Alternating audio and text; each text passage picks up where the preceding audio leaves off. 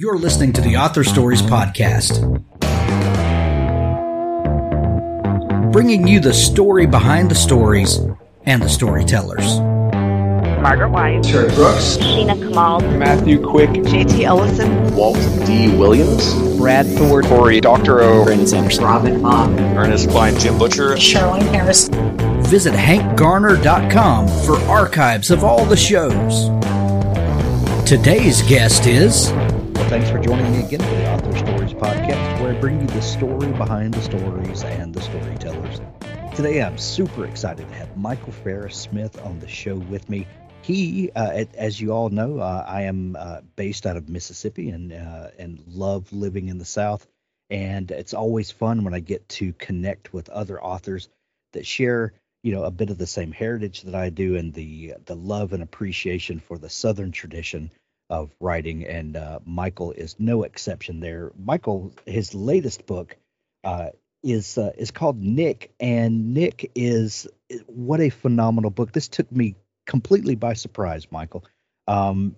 Nick is the story of the Great Gatsby before the Great Gatsby, and takes a look at that time period and the events surrounding Gatsby in a new and fresh way. What an exciting book. I love it. I'm telling everybody about it. Welcome to the show, Michael. Hi, Nick. Yeah, thanks for all that, and thank you for having me. It's good to talk. Always nice to interview with another Mississippi voice. So, yeah, thanks again.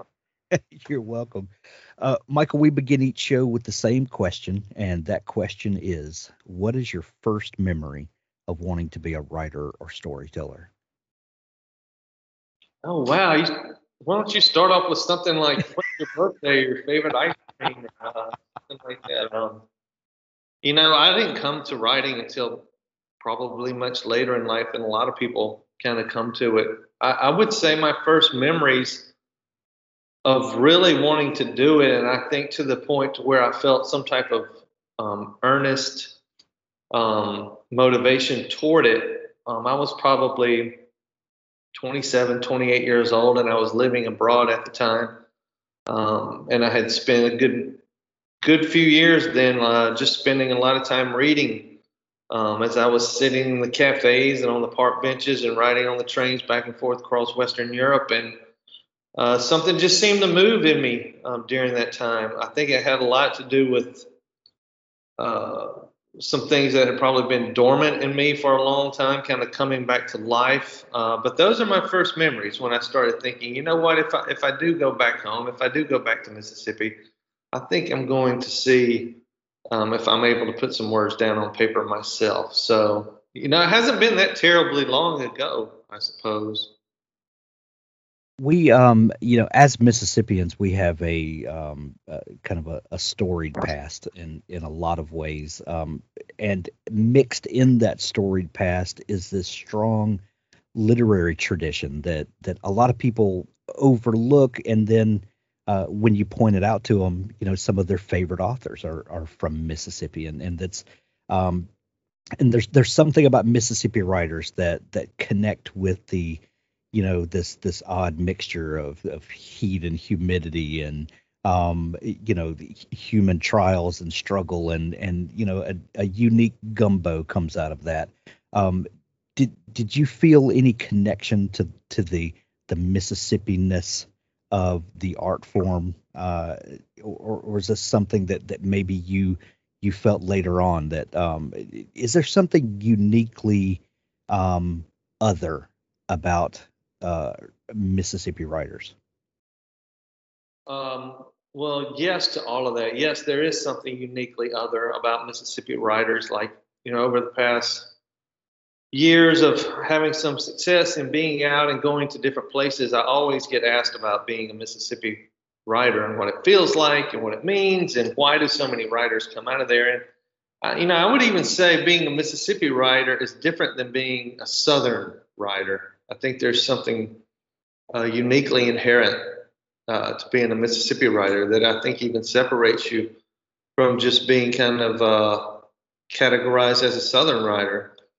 Yes, I have those things on my mind. If it wouldn't have been for my Mississippi roots and my awareness of the Mississippi literary tradition, I wonder if I would have had the same, not just draw to it, but the same kind of belief that it can happen. Now, another thing I get asked a lot is, with the Mississippi tradition, with the Welties and the Faulkners and the Willie Morrises and Richard Wrights and Tennessee Williams, and then later Larry Brown, Barry Hannah, Ellen Gilchrist, and so forth and so on.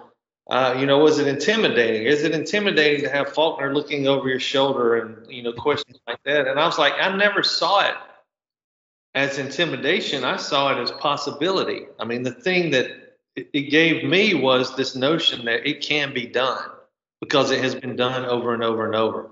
There's been Mississippi writer after Mississippi writer who has made their mark.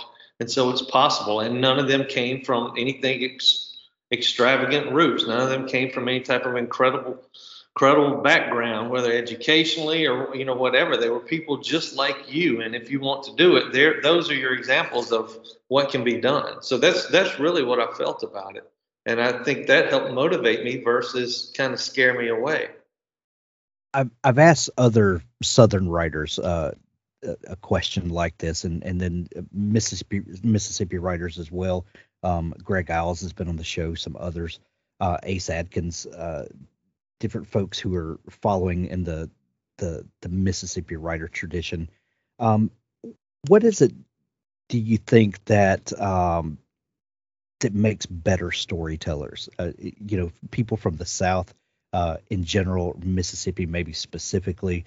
Thinking back on my family, there are many colorful characters in my family tree that great uncles and stuff that you would sit on the porch and just listen to them tell stories, and they're funny, and maybe not all that you would want to have in polite company, but just there's something about Southern writers that I don't know if it's the fact that there was a lot of porch sitting and getting out of the heat of the house in the long summer afternoons, and you find ways to pass the time. But what do you think it is that creates this great atmosphere for storytelling?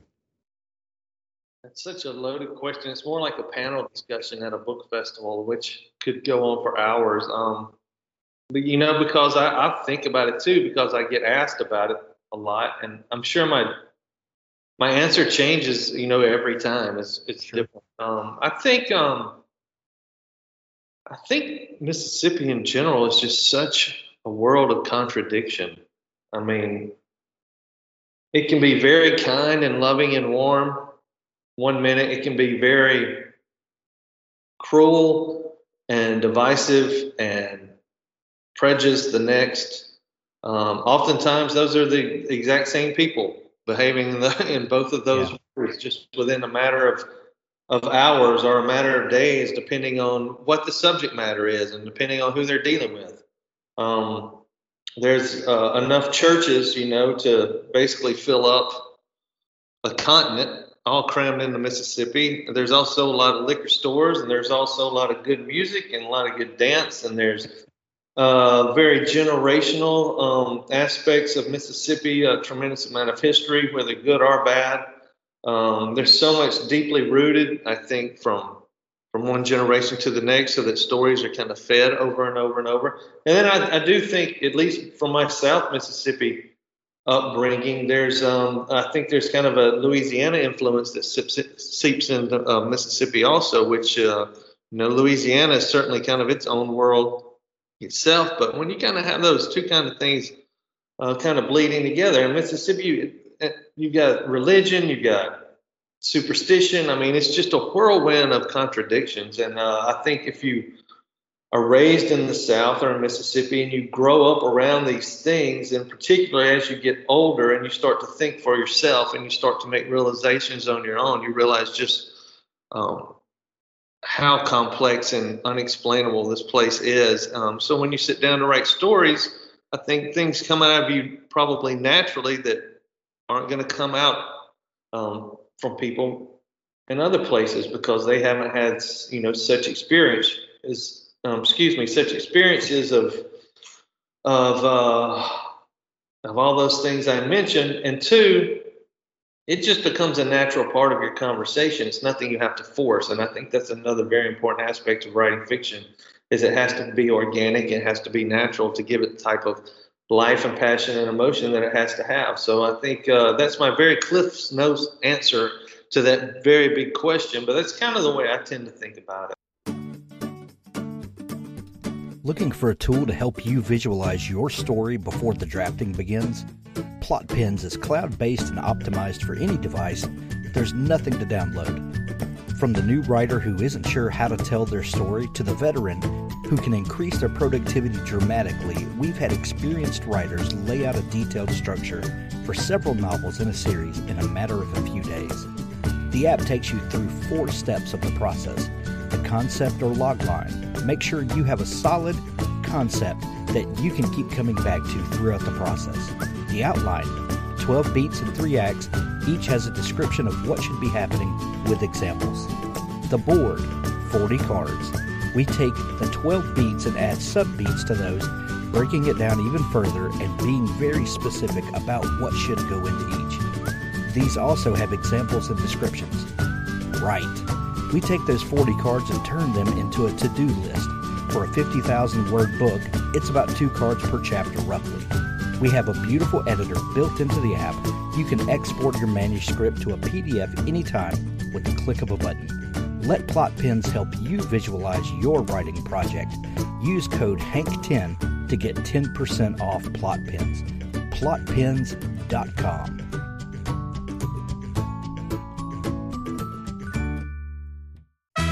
Authors, I have a fantastic new service to tell you about. It's called PubSite. PubSite is a service to help you build your very own website, your home on the web, where you can promote your work and give your fans a place to connect with you.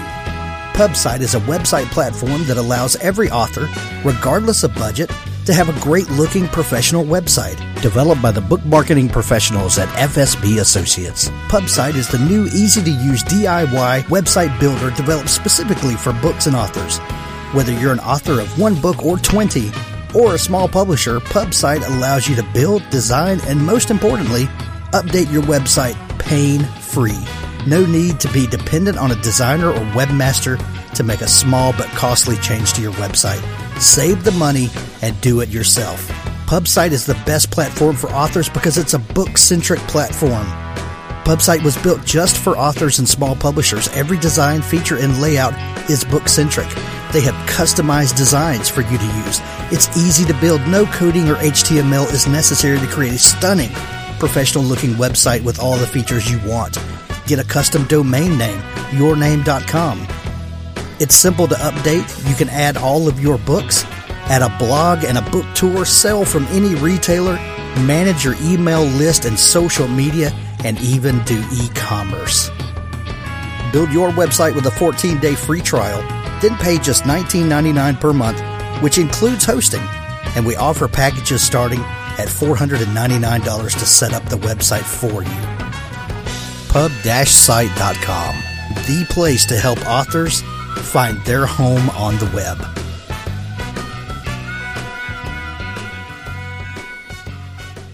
A whirlwind of contradictions may be the best summary that I think I've ever heard. I love that, and I'm going to borrow that from you if you don't mind. Be sure you credit it. I will. I promise. I'll make sure the checks get sent to the right place. Michael, you have written stories about Mississippi. You have written stories that are not based in Mississippi. What is it that inspires you to write a story that's placed in a place that you know so well, and what inspires you to write something like Nick, that's based on a story that we're all familiar with, but is absolutely not a Mississippi story.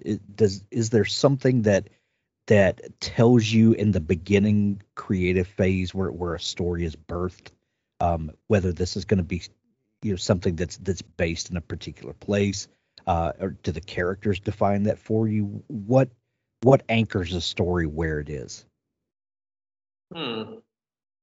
Also a good question. I never think about place when I have the initial instinct for a story. And I will say that it doesn't matter where my novels are set. Every one of them begins the same way, in that I get this notion in my head of a character in some type of situation, but whether it's just an image in my head or just a thought that's kind of stuck in there.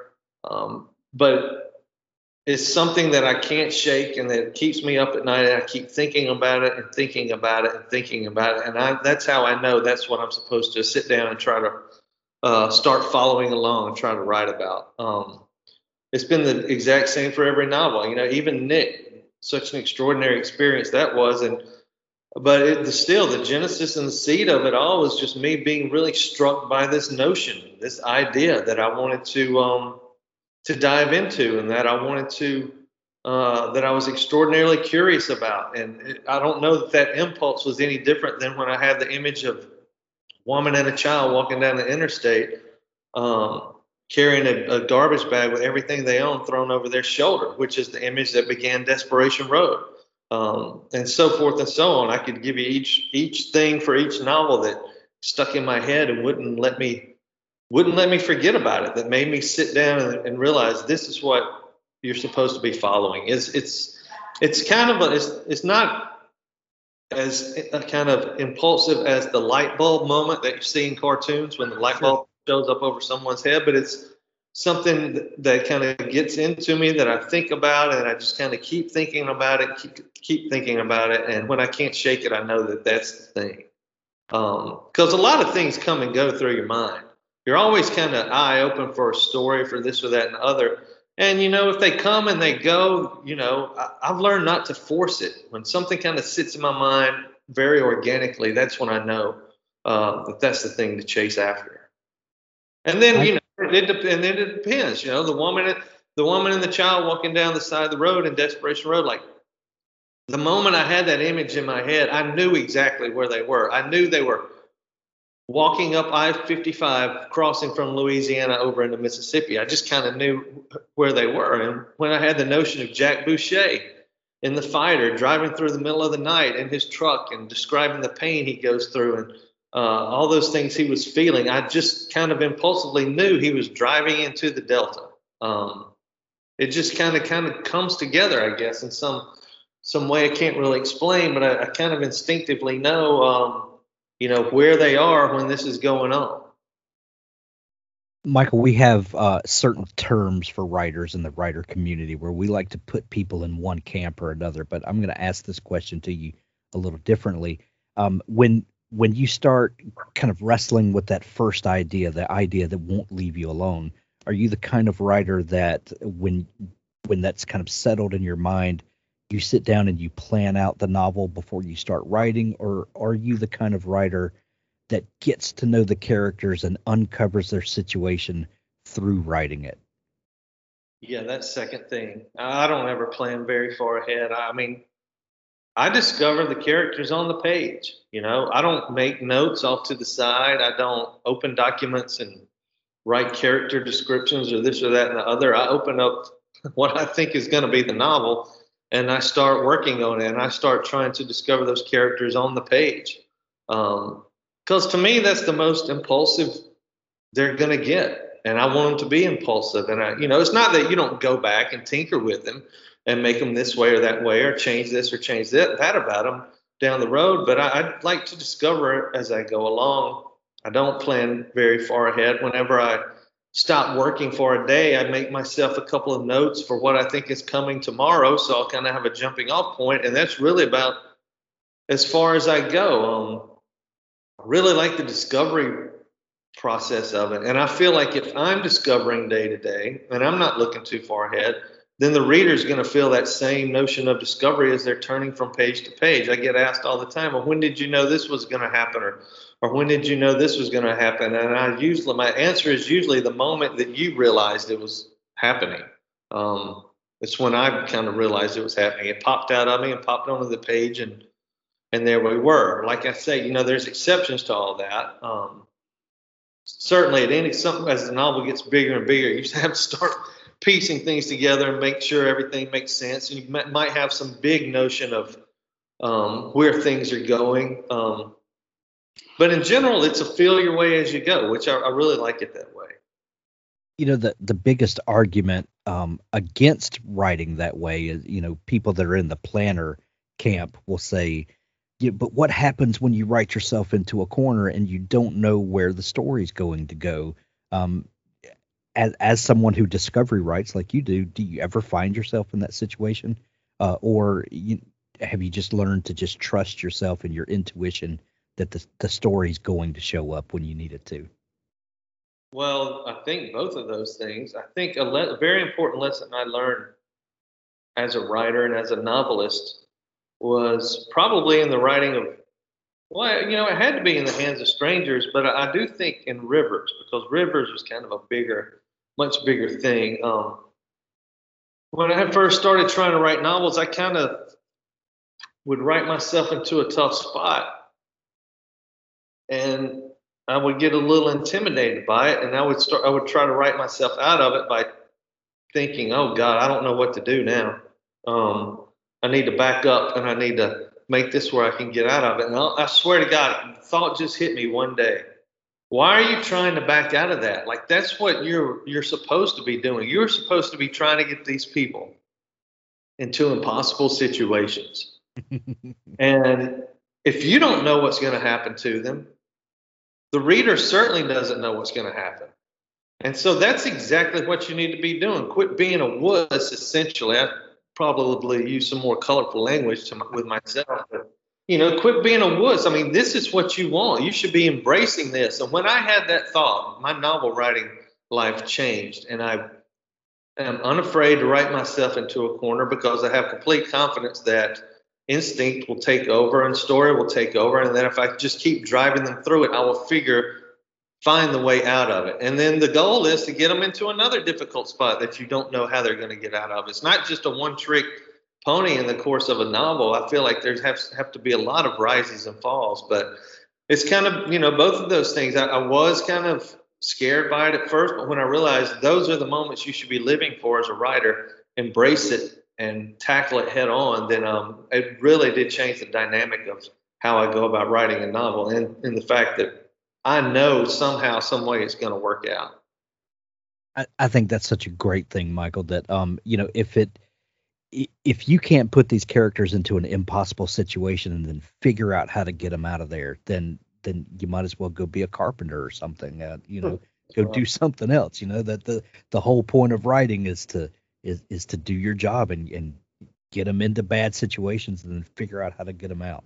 Absolutely. And I think you have to be fearless. And, you know, once I embraced that, it really is just kind of not even changed the notion of how, like, the process goes, but just the way I think about it in general. Unafraid to send someone down a certain road because I might be afraid I can't get them back from it. That doesn't bother me at all. So, Michael, there's been lots of discussion about, you know, the great 20th century novel, and I don't know that anyone has ever settled that discussion, but I think we can all agree that F. Scott Fitzgerald, you know, really put a stamp on it with The Great Gatsby, and that's one of those books that everybody either has read or should read, and you know, he did a lot for modern literature and in that story.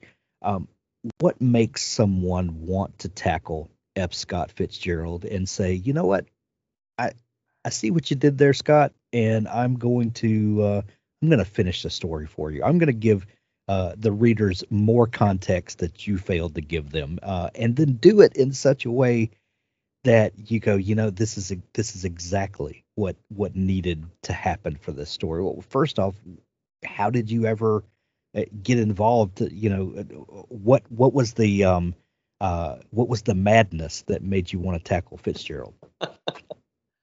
That's a good way to put it. And looking back on it now, I feel like it was madness. And I think even in the process of doing it, I knew it was madness, which is why I didn't tell anyone I was doing it. I had the notion, it was 2014, like, this novel has such a crazy story behind it. It was 2014, and it was springtime, Rivers had come out in the fall of 13, so I had a couple books behind me then. I think I had kind of a rough draft of Desperation Road at that point. Like, I was pretty far kind of down the road with Desperation Road, but nothing like we see it now. And I was looking for something to read one day, and I just grabbed The Great Gatsby off my shelf because I couldn't really remember anything about it. And I hadn't read it in like 14 or 15 years, and it was short. And I thought, okay, I can sit down, I can knock this out, in an afternoon. So I picked it up and I sat down, I started reading it. And like I said, I hadn't read it at that stage, it was 15 or more years. And I had read it in college and thought, I don't understand what the big deal is about this novel, and tossed it aside.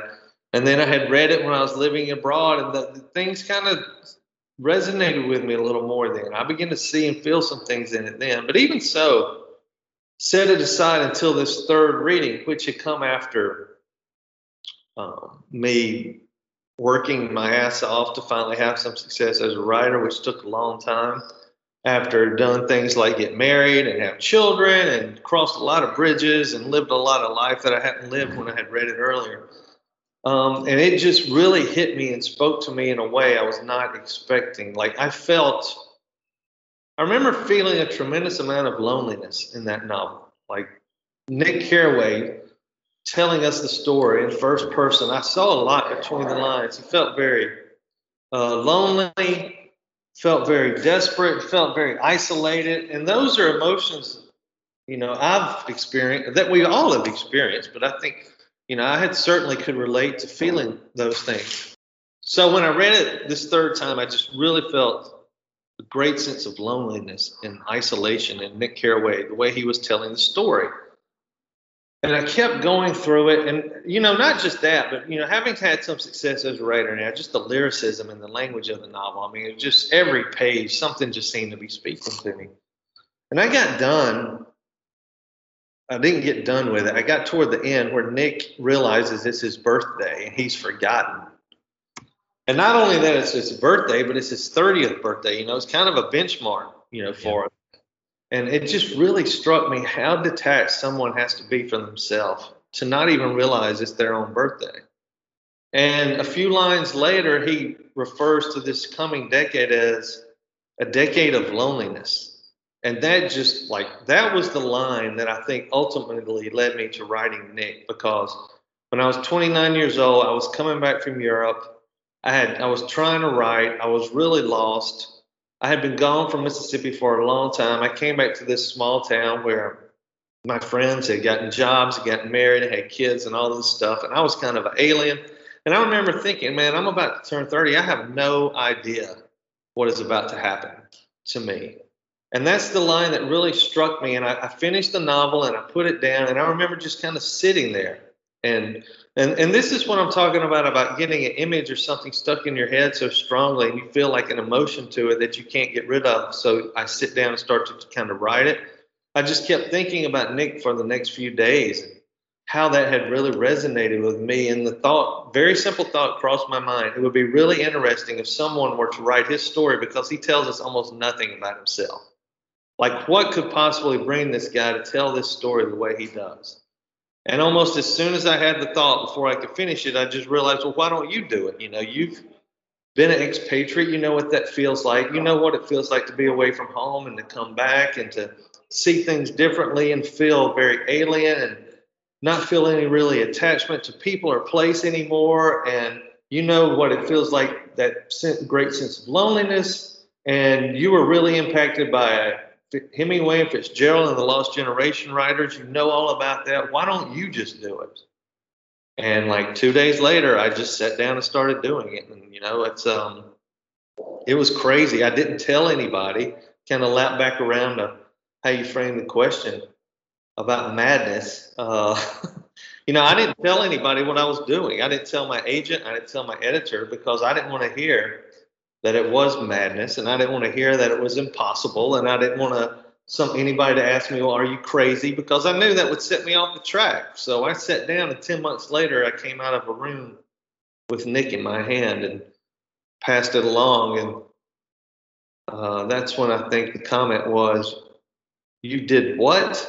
I said, "Yeah, that's what I've been doing," and we just kind of went from there.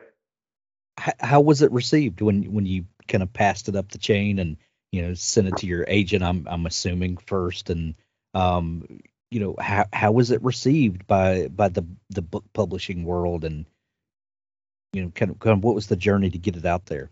Well, the thing that you probably realize, which I also realize, is every single person who reads this is going to come to it with their own preconceived notion of what it is, right, or what it's going to be like, and I think I've surprised a lot of people with what it is and what's it like.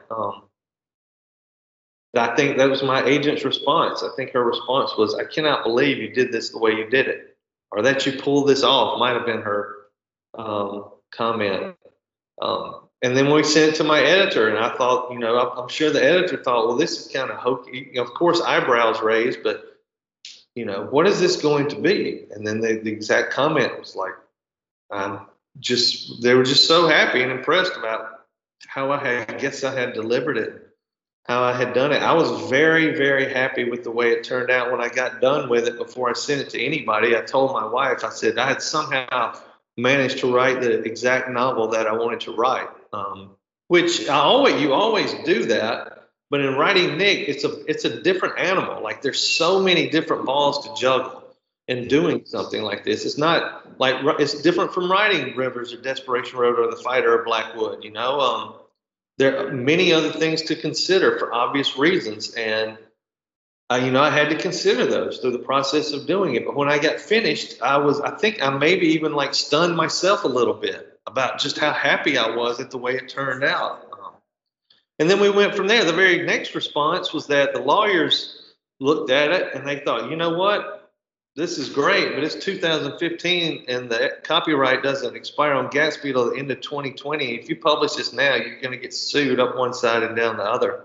And that had not even occurred to me. Like, during the writing of it, I guess because I kept it a secret and I was so kind of protective of it, I did not even once think about a copyright issue or look it up. Didn't care. So then we had to sit there for 4 years and wait, 4 or 5 years and wait for it to be published, which is just another added dimension to the crazy journey of that novel.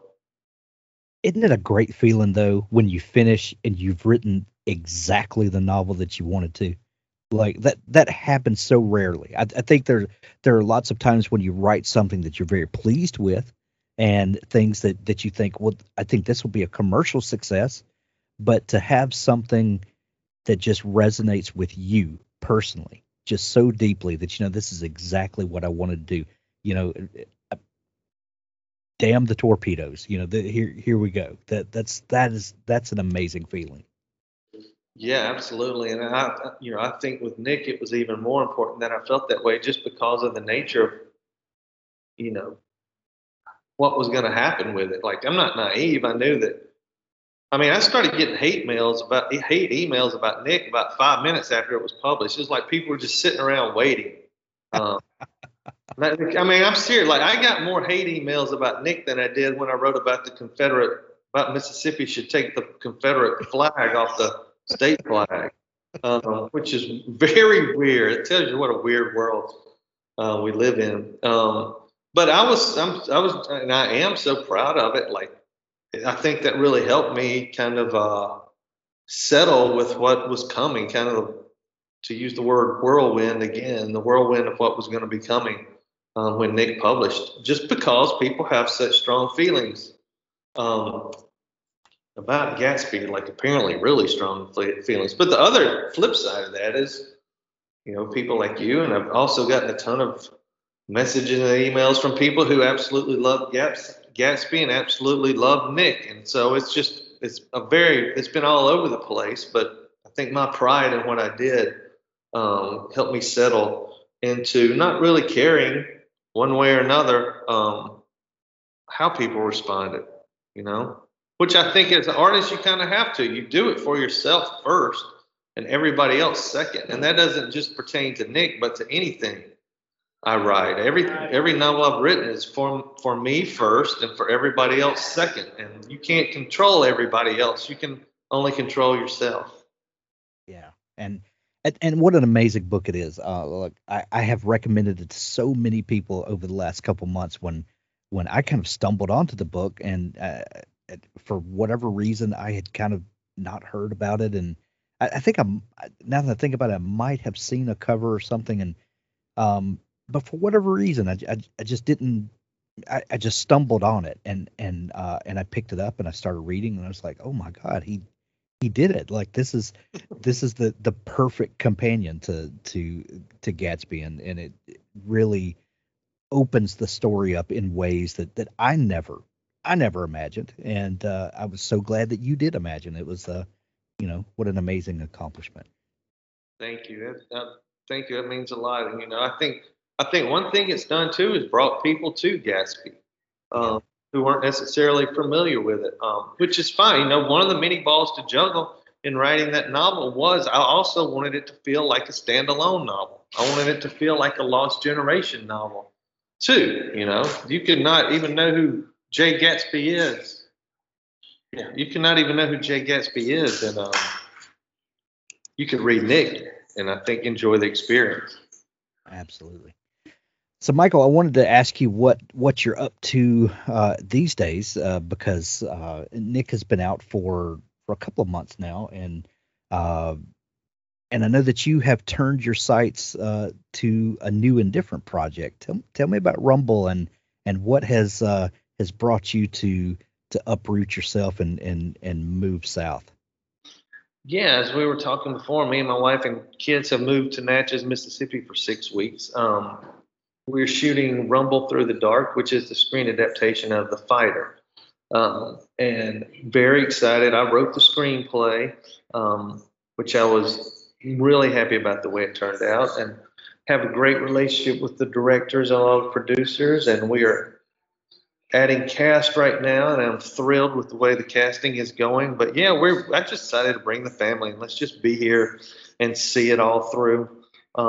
It's just such a different experience making a movie and writing a novel, for a million obvious reasons. But yeah, I'm really interested to see Jack Boucher and all the Big Mama Sweet and Annette and all those characters come to life on screen. And I think we have some actors who are really going to just bring those roles home with authority, which is all you can really hope for. When do you think the public will get to see this story? It should be next year. We start shooting July 27th, and it wraps the end of August. Post-production for a couple of months, but the film should be out next year sometime. I'm guessing late summer or the fall. I guess it depends on a bunch of different things, but it should. I feel like it'll almost certainly be 2022. Nice. Have you secured distribution and all that stuff yet, or is that still to come in the process? That's still to come. We actually have some offers on the table already, which is kind of nice, but we're kind of waiting until we have the finished product, see what other offers come to the table as well. You don't want to sell yourself short too quickly, I'm finding out. Yeah. Well, I can't wait to see how that turns out. I know it's going to be so much fun. In the meantime, we're going to send everyone to pick up a copy of Nick and your other books. Dig into all the great stuff that you do. We'll put links to it in the show notes of this episode. But Michael, if people are just learning about you and just discovering you and want to, get in all into your world, where can they connect with you online? They should just go to my website, which is michaelferrissmith.com, and there's information and buy buttons for all the novels, as well as reviews and all of my interviews and all those things like that. We even have some reading videos up too. With the pandemic, we didn't get to do book events, and I actually had 2 novels come out during the pandemic: Blackwood in March of 20, and then Nick in January 21. So we also recorded some very theatrical readings of those books too, which are also on the website. But yeah, pretty much everything MFS, you can find it on my website. Excellent. We'll link that up as well to make it easy for folks to find you. Michael, huge fan of your work, and thank you so much for taking time to come on the show. Well, thank you, Hank. I really appreciate it. Enjoyed talking with you.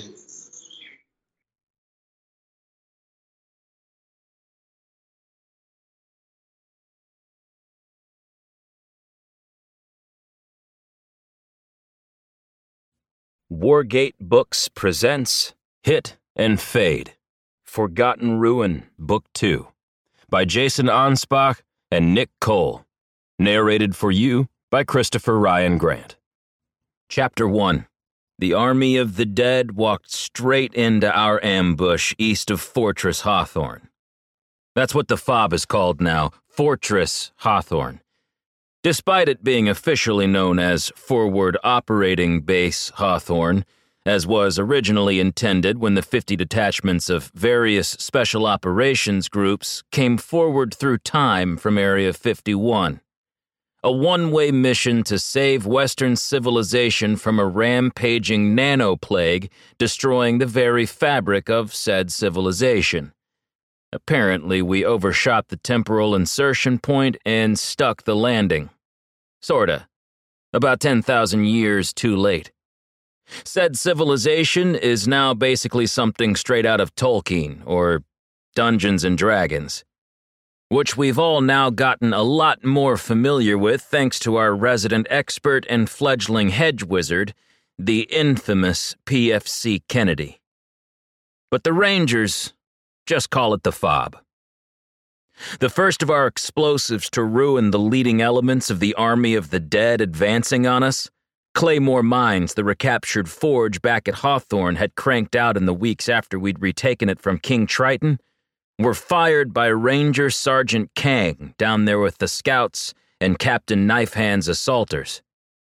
It was close to midnight when the front rank of bony warriors, carrying rotting shields and spears, eyes glowing malevolently in the deep night mist, advanced into our ambush, only to get ruined by the daisy-chained claymores' sudden eruption. Above us, a cloud-shrouded moon cast a wan yellow light over the battlefield. The night was hot, and spring was coming on full now. The pilots who'd gotten us here in the grounded C-17 back at Ranger Alamo, using their meteorology skills, had guessed it was going to be a long, hot summer ahead of us, and an early one at that. But there was a cold shiver in the dark on your exposed skin that you couldn't quite explain when you saw the dead advancing rank after rank. The bone warriors, carrying spear and shield, other darker creatures barely seen.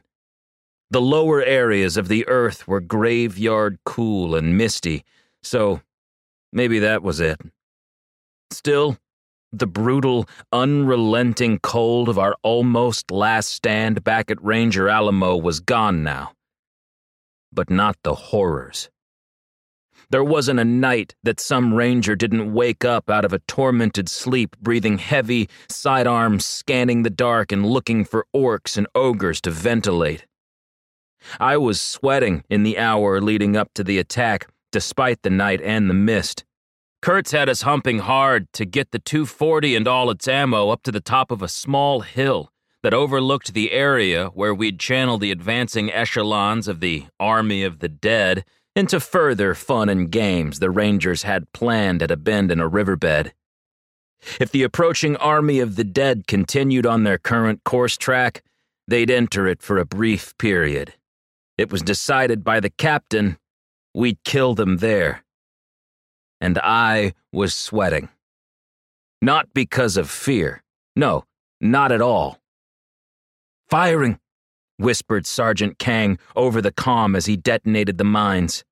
And 8 daisy-chained claymores spat thousands of steel balls all across the front line of what even I was still finding it hard to believe I was seeing through my night vision device. Skeletons. Warrior skeletons. Ancient warriors like something out of the Bronze or Iron Ages. Worked breastplates of molded plate or rotting scales. Green and tarnished, stamped with the markings of fabled armies fallen in battles long, long ago. Leather cuirasses on some, rotting boots, helms with broken horns, missing teeth, tattered leather kilts, beads and charms dangling from bone wrists, enigmatic holy signs and primal torques black with grave dirt, or from a funeral pyre long ago on some forgotten battlefield far from here, draped about the spine where the throat should be, where it rises to connect to a bone-white skull that seems filled with malevolent purpose and diabolical intelligence, malignantly so. Walking skeletons like something out of a Ray Harryhausen clay model Sinbad epic from the 1960s. Above, the sliver of moon gave enough light to strengthen our NVGs, making the night vision devices perform exceptionally well as we sprang our trap and watched the advancing elements get rocked by our initial high-explosive opening bid in the game we were about to play. The air was still and hot in the moments before the fight began as we lay there in the tall, sharp grass, waiting for it all to go down. I was thinking a hot cup of coffee would be nice about now, except my canteen only had cold coffee I'd brewed during the long, silent, and windy afternoon of preparation. Still, I was happy knowing I had some, rather than none. Authors, if you're looking for a partner to help ensure that your book is the best it can possibly be, look no further than Pico's House. Crystal and her staff make a conscious effort to be critical yet courteous. They also strive to make the business side of things run smoothly so that you can rest easy knowing that your manuscript is in capable hands. Whether you need beta reading, developmental editing, a manuscript critique, line editing, copy editing, or proofreading, Pico's House is the one-stop shop for you. Check them out today at picoshouse.com to get started.